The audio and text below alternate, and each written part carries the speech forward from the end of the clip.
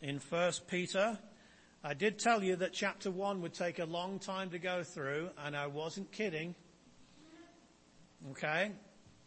We're only in verse 5. This is our fourth sermon. It's because there's so much in this chapter. It's a very, very rich chapter, and we need to do it justice. So if you open your Bibles to 1 Peter chapter 1, I'm going to read the first 5 verses.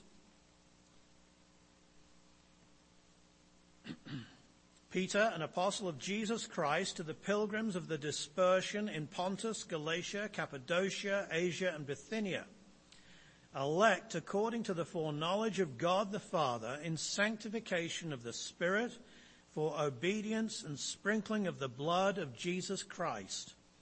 Grace to you and peace be multiplied. Blessed be the God and Father of our Lord Jesus Christ, who according to his abundant mercy has begotten us again to a living hope through the resurrection of Jesus Christ from the dead, to an inheritance incorruptible and undefiled, and that does not fade away, reserved in heaven for you, who are kept by the power of God through faith for salvation, ready to be revealed in the last time. So this is our passage for today, verse 5. We are kept by the power of God through faith for salvation, ready to be revealed in the last time. This is a powerful verse about the subject of assurance of salvation and God's role in making sure that we make it to glory. And so it's entitled Eternal Security. Eternal security. Some people like to say once saved, always saved. There's nothing wrong with these terms, but they do need to be defined and understood carefully. When we say once saved, always saved, we need to understand we need to be saved. Okay? We actually do need to be saved to be always saved. And some people have taken that first part rather lightly, thinking that, oh yeah, I prayed the prayer, way back when, or, I did the deed or whatever, or they've thought that salvation was just going to church, or they've thought that salvation was being a good person. Folks, that doesn't get you saved.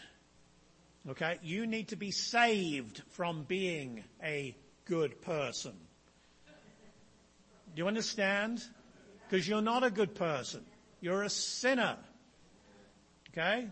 It's a lie that you're a good person. I mean, on our level, sure. Okay? If I was your judge, then you'd all be good people in my book, okay? Because I know the plague of my own heart. So compared to me, you're all good people. How does that make you feel? Do you got assurance of salvation now because I have said that you're good? No, I hope not. You see, but if Jesus Christ was standing here and I was sat down there with you lot, he would be saying, none of us are good. He called his own disciples evil. If you being evil know how to give good gifts to those whom you love, how much more does God? So his idea of goodness is far, far too high for us to attain. We must be saved from our sins. We need to be forgiven by the judge. And for him to forgive us, somebody else has got to take what judgment should rightly come upon us. And Jesus has done that. And Jesus has gladly done that for us because of his love for us. God has accepted that because of his love for his Son and his regard for his Son, and therefore anyone who has trusted in Jesus Christ, God has justly ruled that that person shall not come into condemnation. They are saved. Are you saved that way? If you're saved that way, then you're always saved. And I'll try to explain, at least within the limits of this sermon, why that is the case. Now, having started that way, I do need to say this. There may be some here who believe that a person may forfeit their salvation. Not forfeit it because, they forgot to pray today, or they forgot to read the Bible today, or, they committed a sin. Because let's face it, if that was the basis that our assurance was resting on, then we might as well give up right now. Okay? But they would say, no, but a person can decide that, you know what? I don't believe in God anymore. I don't believe the Bible's the Word of God anymore. I don't believe Jesus died for my sins anymore. And walk away from the faith. Okay? And we've all seen people who've done that, professed that, yes? And those people, therefore, can lose their salvation. And now, that is not an unreasonable position to hold. It is not the position that I hold. And I'm trying to give you reasons today for that. But it is not an unreasonable position. It's a perfectly good position to hold. It does, however, have some problems, which I shall try to explain. The first thing, though, that I want to kind of bring to your attention is that Peter here has linked God's protection of our inheritance or our salvation in verse 5 to the election that we have in Christ Jesus and the Spirit and the Father in verse 2. He has also connected it to God's abundant mercy and the power and association with the resurrection of Jesus in verse 3. He has also connected it to the inheritance in verse 4, which is reserved for us. Do you see that? All of these things are a piece to the Apostle Peter. Now, the fact that a person is connected to the resurrection of Jesus Christ means that they are connected in a strong spiritual way to Jesus Christ, the glorified Christ, the risen Christ, right here and now, and that's been done by the Holy Spirit of God. We are no longer connected to Adam. Now, somebody who hasn't trusted in Jesus is connected to Adam. As in Adam, all die. 1 Corinthians 15:22. But in Christ, all shall be made alive. Well,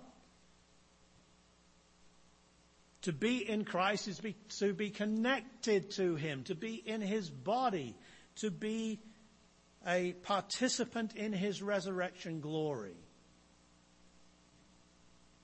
And Peter distinctly here makes that claim. We have a living hope through the resurrection of Jesus Christ from the dead, verse 3. So in that context, we are to understand verse 5, kept by the power of God. Kept by the power of God, which means we're kept in the resurrection of Jesus Christ. We're kept in God's abundant mercy. We are kept in that election that God the Father elected us into. Now it does say we're kept by the power of God through faith, and I'm going to get to that in a minute. But do notice how we are kept here. And it's a military term, by the way. It has to do with guarding.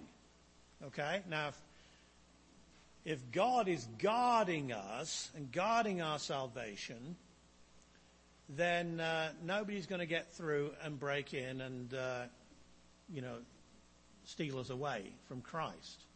Especially because we are kept by the power of God. It's not that God's just watching over us with an eye to us, you see, and he's upholding the universe and busy doing a lot of other things, you see, but he's at least keeping an eye on us. It's not just that. It's that his power is extended in our direction, in our benefit, to keep us saved.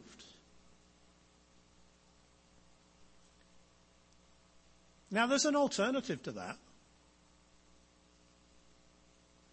We could be kept by our power. So, being kept by our power, or a mixture maybe of God's power and our power, I think is rather problematical. Where is your assurance of salvation going to be if your salvation depends for a moment on your power, your ability, your performance? God takes you 90% of the way. Great. That's fantastic. That's gracious. But you know what? I am not capable of the extra 10% or 1%. It has to be all of grace. It has to be all of God. Or it's no use to me.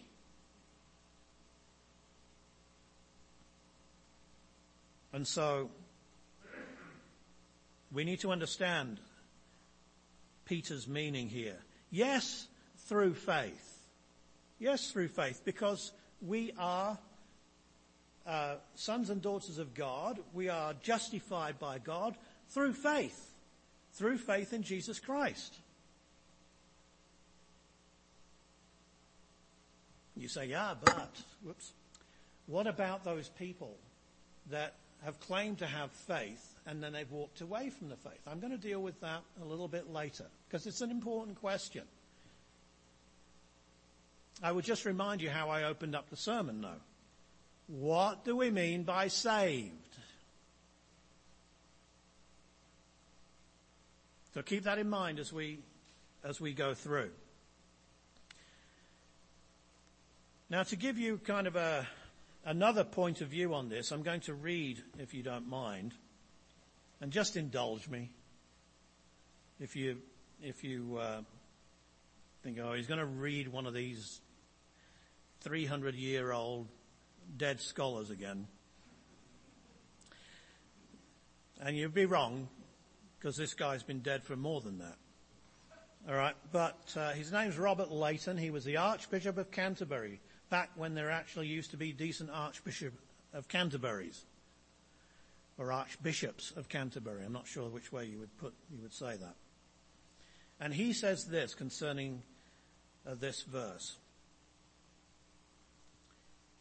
He says, "Further, as it is a rich and pleasant country where our inheritance lies," and I'm updating the English here, "it has also this privilege to be the only land of rest and peace, free from all possibility of invasion. There is no spoiling of it and laying it waste and defacing its beauty by leading armies into it and making it its seat of war. No noise of drums or trumpets, no inundations of one people driving out another and sitting down in their possessions. In a word, there is nothing there subject to decay of itself, so neither is it in danger of fraud or violence. When our Saviour speaks of this same happiness, he uses the term in Matthew 6:20 that is called inheritance here, he calls treasure. He expresses the permanency of it by these two words, that it has neither moth nor rust in itself to corrupt it, nor can thieves break through and steal it. There is a worm at the root of all our enjoyments here. I love that term. There's a worm at the root of all our enjoyments here, corrupting causes within themselves. And besides that, they are exposed to injury from without, which may deprive us of them. He talks about stately palaces that are built over decades and decades and burnt down over a night.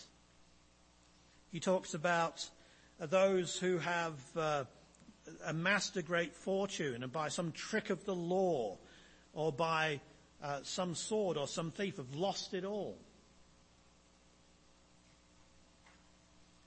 And he closes by saying, nothing free from all danger but this inheritance, which is laid up in the hands of God and kept in heaven for us. Nothing that we have down here is free from danger. But our salvation and our inheritance is free from danger because it's kept by God. And that's the general idea that Peter is trying to convey here. Do you see? He has started his epistle and he's going to talk about suffering for Christ. He's going to talk about faithfulness and perseverance in the fires of suffering. But he begins his epistle by assuring his reader that their salvation is secure.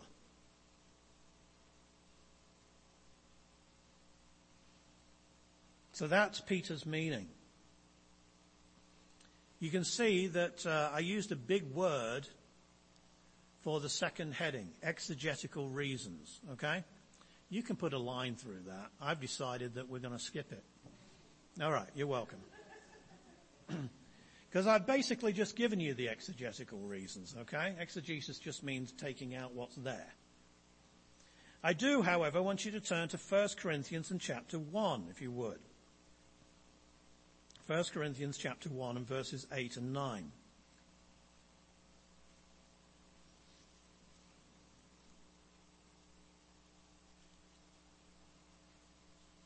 And we're going to run a few references today because I do want to bring home to you how this teaching of assurance of salvation, what it's based on. It's not just based on a couple of verses. It's based on what has happened to us in Christ, what God has done. So in 1 Corinthians 1, 8 and 9, Paul says here, let me back up here. I'll start in verse 4. I thank my God always concerning you for the grace of God which was given to you by Christ Jesus, that you were enriched in everything by him, in all utterance and all knowledge, even as the testimony of Christ was confirmed in you, so that you come short in no gift, eagerly waiting for the revelation of our Lord Jesus Christ. That's his second coming. Who will also confirm you to the end, that you may be blameless in the day of our Lord Jesus Christ. God is faithful, by whom you were called into the fellowship of his Son, Jesus Christ our Lord. It's God who is going to confirm us to the end. Do you see that? Just as I read earlier in the book of Philippians. We are confident of this very thing. He who has begun a good work in us will complete it until the day of Jesus Christ. What are all these affirmations telling us? They're telling us that it's up to God to get us to the golden shore. It's his work, his effort, his power, his faithfulness that's behind it, not yours. Now I'm not getting you off the hook, okay? You know I don't try and get you off the hook, but today we're going to focus on the way that we can be assured that the hope that I spoke of last week is not a fading hope because it depends on us. But it's a real, gleaming, glorious hope that does not fade because it depends on God.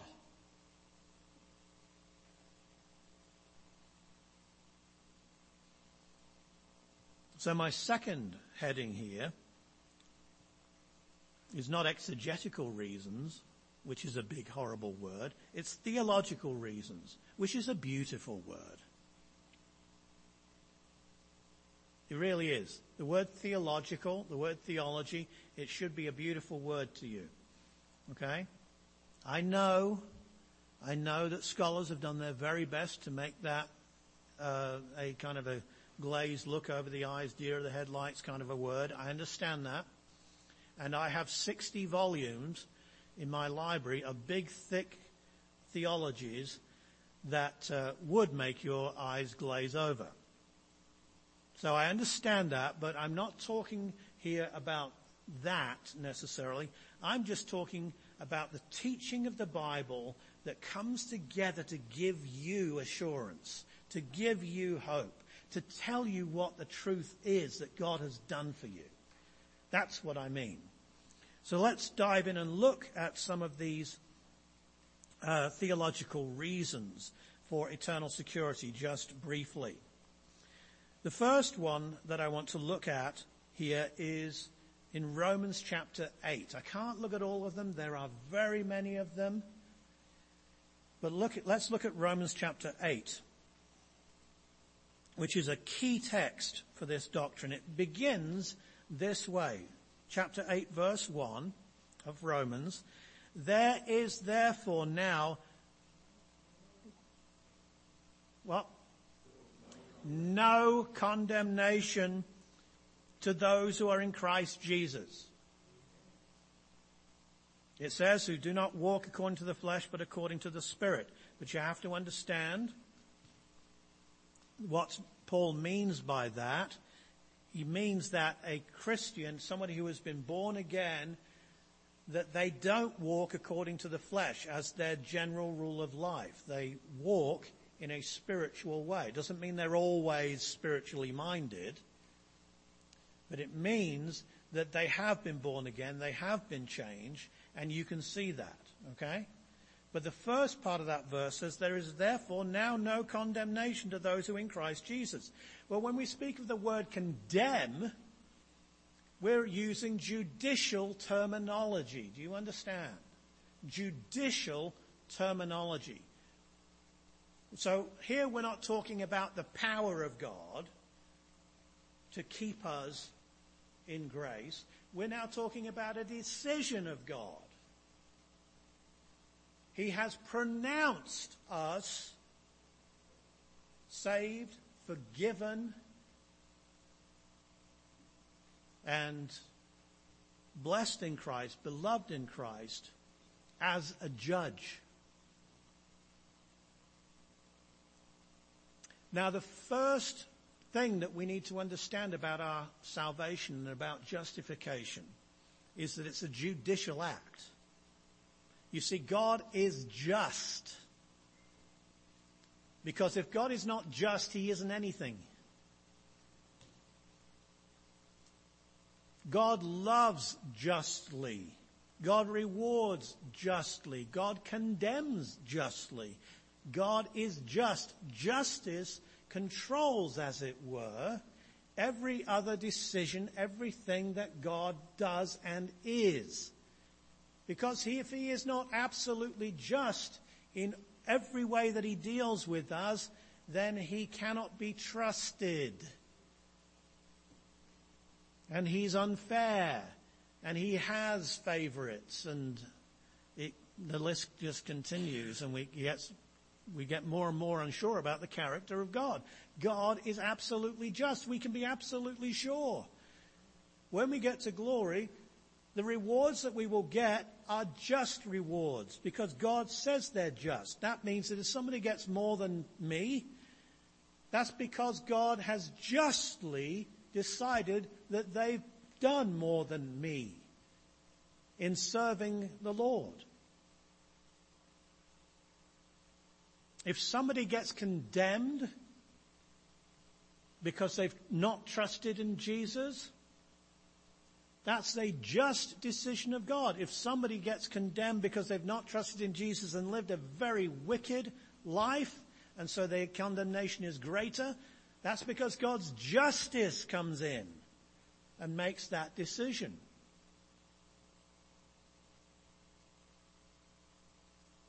Therefore, there is no condemnation to those that are in Christ Jesus. If you're in Christ Jesus, it's because God has made a decision concerning you as a judge before he's made a decision as a father.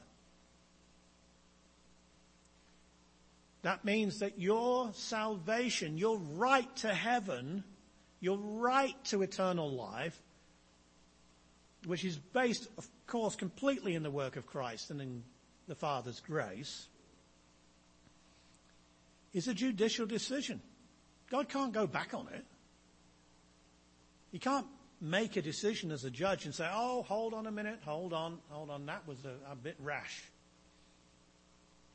You know, a few years ago, this person believed in me, but now this person, they're kind of struggling in their Christian life, and therefore we'll just pretend that I didn't make that decision.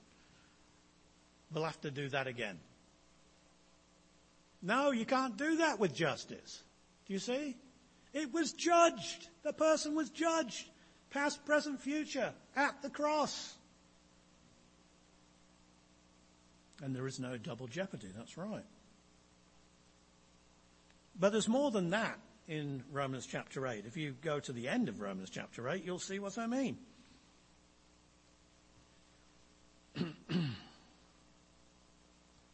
Look at verse 31. Oh no, in fact, let's look at verse 28 through 30, this connection. We know that all things work together for good for those who love God, to those who are called according to his purpose, for whom he foreknew, he also predestined to be conformed to the image of his Son. He's not saying he predestined him to salvation. He's predestined him to be conformed to the image of his Son. Okay? So all those that are saved are predestined to be conformed to the image of his Son. Do you understand that? That he might be the firstborn among many brethren. That means you're a brother, a sister of Christ. There's not a time when you don't become a brother or sister of Christ. It's like God saying, okay, you're no longer a brother. I'm no longer your father. You can't, it doesn't work that way, folks, okay? It didn't work that way in the ancient world. It doesn't work that way today. It doesn't work that way. Moreover, whom he predestined, those he also called. Whom he called, he also justified. Whom he justified, those he also glorified. Have you been glorified yet? I hope not. Looking at you out here, I certainly hope not. Okay.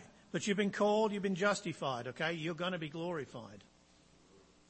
That means you are on the way to glorification, okay? No one's going to derail that because it's in God's power. Do you see the connection? God's not making it up as he goes along. All right, what am I going to do now? They've trusted in Jesus and I've declared them forgiven. So now what's next? Gabriel? He's not doing that. The whole package has been designed. And you come into it when you come into Christ. And it's all by grace. It's all by God's grace. And it's assured by the power of God. Verse 31, what shall we say to these things? If God is for us, who can be against us? This is a judicial thing. If God judicially is for you, who can be against you? Well, people can rant and rave and, they can object. But as far as the judge is concerned, the decision's been made. He who did not spare his own son, but delivered him up for us all, how shall he not with him also freely give us all things? Who shall lay a charge against God's elect? Well, Peter talked about God's elect, didn't he? It is God who justifies. Who is he who condemns? It is Christ who died, and furthermore is also risen, who is even at the right hand of God, who also makes intercession for us. Oh, so here's something else. Not only are you kept by the power of God and has a judicial decision been made in your favor, but you also have Christ interceding for you. You are also, by the way, have the Holy Spirit interceding for you and given to you. Who shall separate us from the love of Christ? Or we can just walk away if we just, no. Shall tribulation or distress or persecution or famine or nakedness or peril or sword, as it is written, for your sake we are killed all the day long. We are accounted as sheep for the slaughter. Yet in all these things we are more than conquerors through him who loved us. For I am persuaded that neither death, nor life, nor angels, nor principalities, nor powers, nor things present, nor things to come, nor height, nor depth, nor any other created thing shall be able to separate us from the love of God, which is in Christ Jesus our Lord. And you are in Christ Jesus. You were put into Christ when you believed. You're no longer in Adam.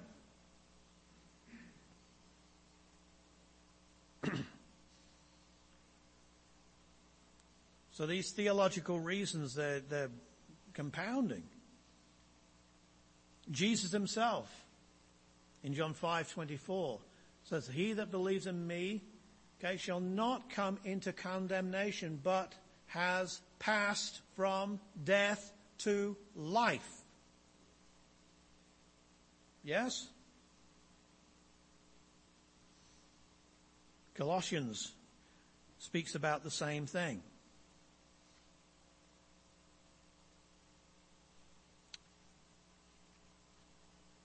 In fact, he says, he has delivered us from the power of darkness and conveyed us into the kingdom of his beloved Son. That's been done by God on your behalf.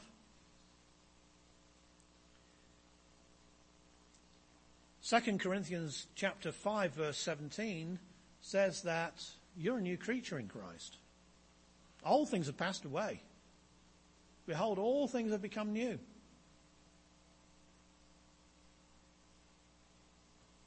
These are theological truths which you must consider when you're talking about your salvation.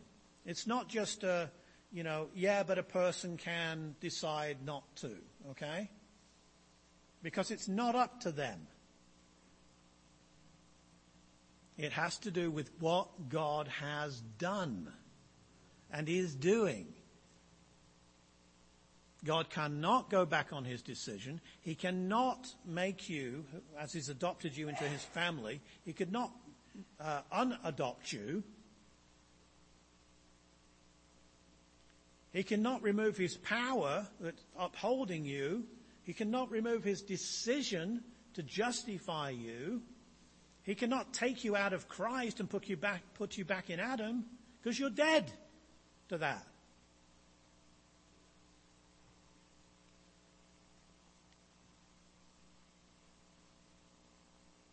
He cannot interrupt his plan for you for glory just because you're struggling in the faith. Now, there are many other theological reasons that I could bring, but I can't detain you.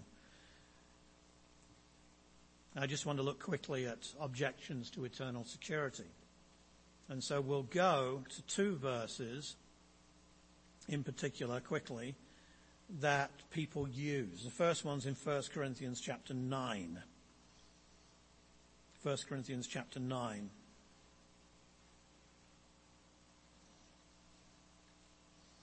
verses 26 and 27.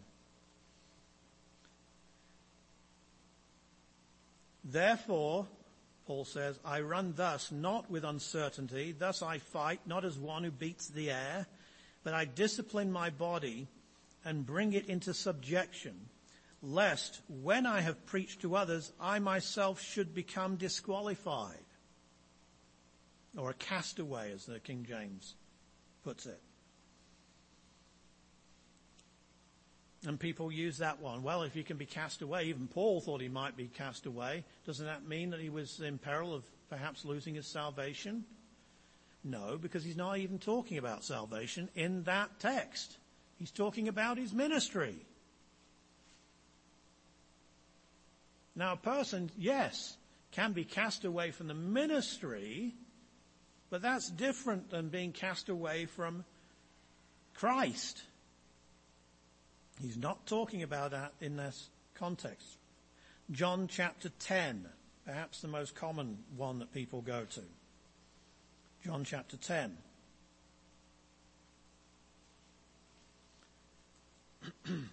Verse 27 and following.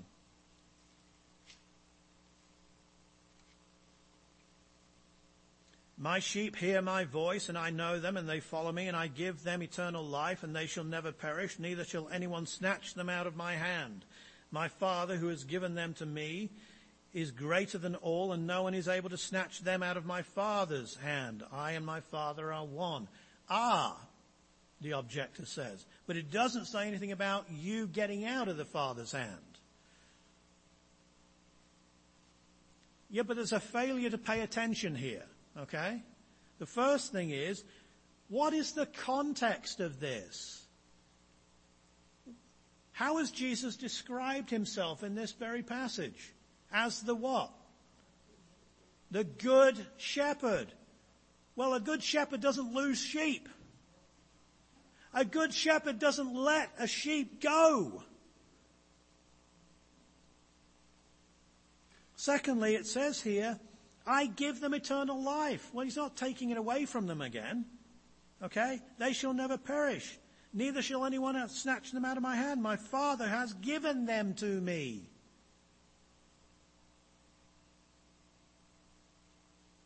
So again, we come back to what? Election. Do you see? These doctrines all have to be brought together in a consideration of our eternal security. We're saved by grace, and we're kept saved by grace. We're kept saved by more than that too. We're kept saved by the power of God. We're kept saved by the decision of God. We're kept saved by the fact that we're in Christ. We're kept saved by the fact that we must experience glory. We're kept saved by the fact that we must stand before the judgment seat of Christ. And many other things could be added to this. So this passage is not a proof text at all. What about these people, though, who have, perhaps in our experience, they seem to be on fire, they seem to be believing the Lord, and now they deny him? What about that? I understand the difficulty at an experiential level of encountering people like that, but that cannot go against everything that I've just told you from the Word of God. Your conclusion is not to correct the Word of God, okay, just because of your experience. Your conclusion must be that those people were not real Christians. They were not really saved. In our Bible study this morning, we're in Revelation chapter 3, and I said it is very easy for somebody who is in a church environment to learn the biblical lingo, to learn how to feel spiritual, to know the language, to serve, to be a good person, and all the rest of it, to lead Bible studies, to preach from the pulpit, and they're not saved. I once knew a Methodist preacher. Now, most Methodist preachers I'd have real problems with, but This guy, I knew him. He was a friend of mine. And he openly said, he says, for years I was preaching and I wasn't even saved myself.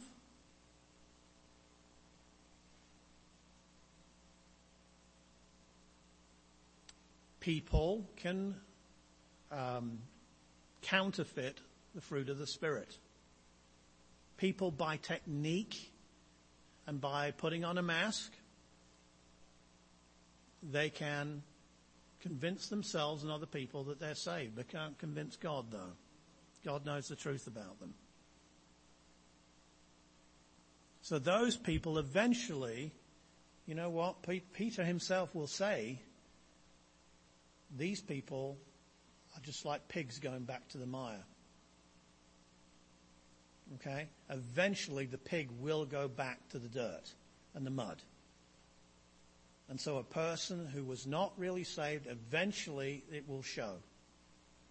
That's good enough for me. That answers that objection. And so I conclude here by saying that we need to be completely sure that we are trusting in Christ and no one but Christ and nothing but the merits of Christ's work for our salvation. We need to understand that we needed to be saved.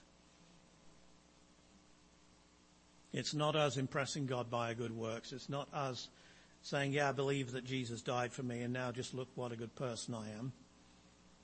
Okay, Jesus and me together make a strong salvation team. No, you don't. You make damnation team, actually. Only Jesus and your trust and your faith in Jesus and what he's done for you equals salvation. Peter says we are kept by God's power, not by our power. So if you're in Christ, for all of the reasons and more reasons I can give you, you are eternally secure. Let's pray. Heavenly Father, I pray that this word would not be misunderstood as condoning a false faith or taking advantage of your salvation. We know, Lord, that we all struggle with the Christian life because we all struggle with sin still, even though it's been forgiven. But Father, the change that has occurred, our connection to you, that, Lord, shows itself. And though we may struggle, there is still yet, Lord, trust, faith in you. We don't turn away from that. And we know, Lord, that those that have done that, they may even have been very successful in the world's terms. But what does that matter if they really had not trusted in you in the first place? If really it had been down to their own charisma and the power of their own imaginations. The message is simple. Jesus Christ came into the world to save sinners, of whom I am chief. Salvation is only in him, and we rejoice, Lord, that in him it will be completed. Amen. Thank you, Paul. Anyway, I'd like to close today with the benediction from Jude. Now to him who is able to keep you from stumbling and present you blameless before the presence of his glory with great joy, the only God, Savior through Jesus Christ our Lord, be glory, majesty, dominion, and authority before all time, now and forever. Amen. Have a great week.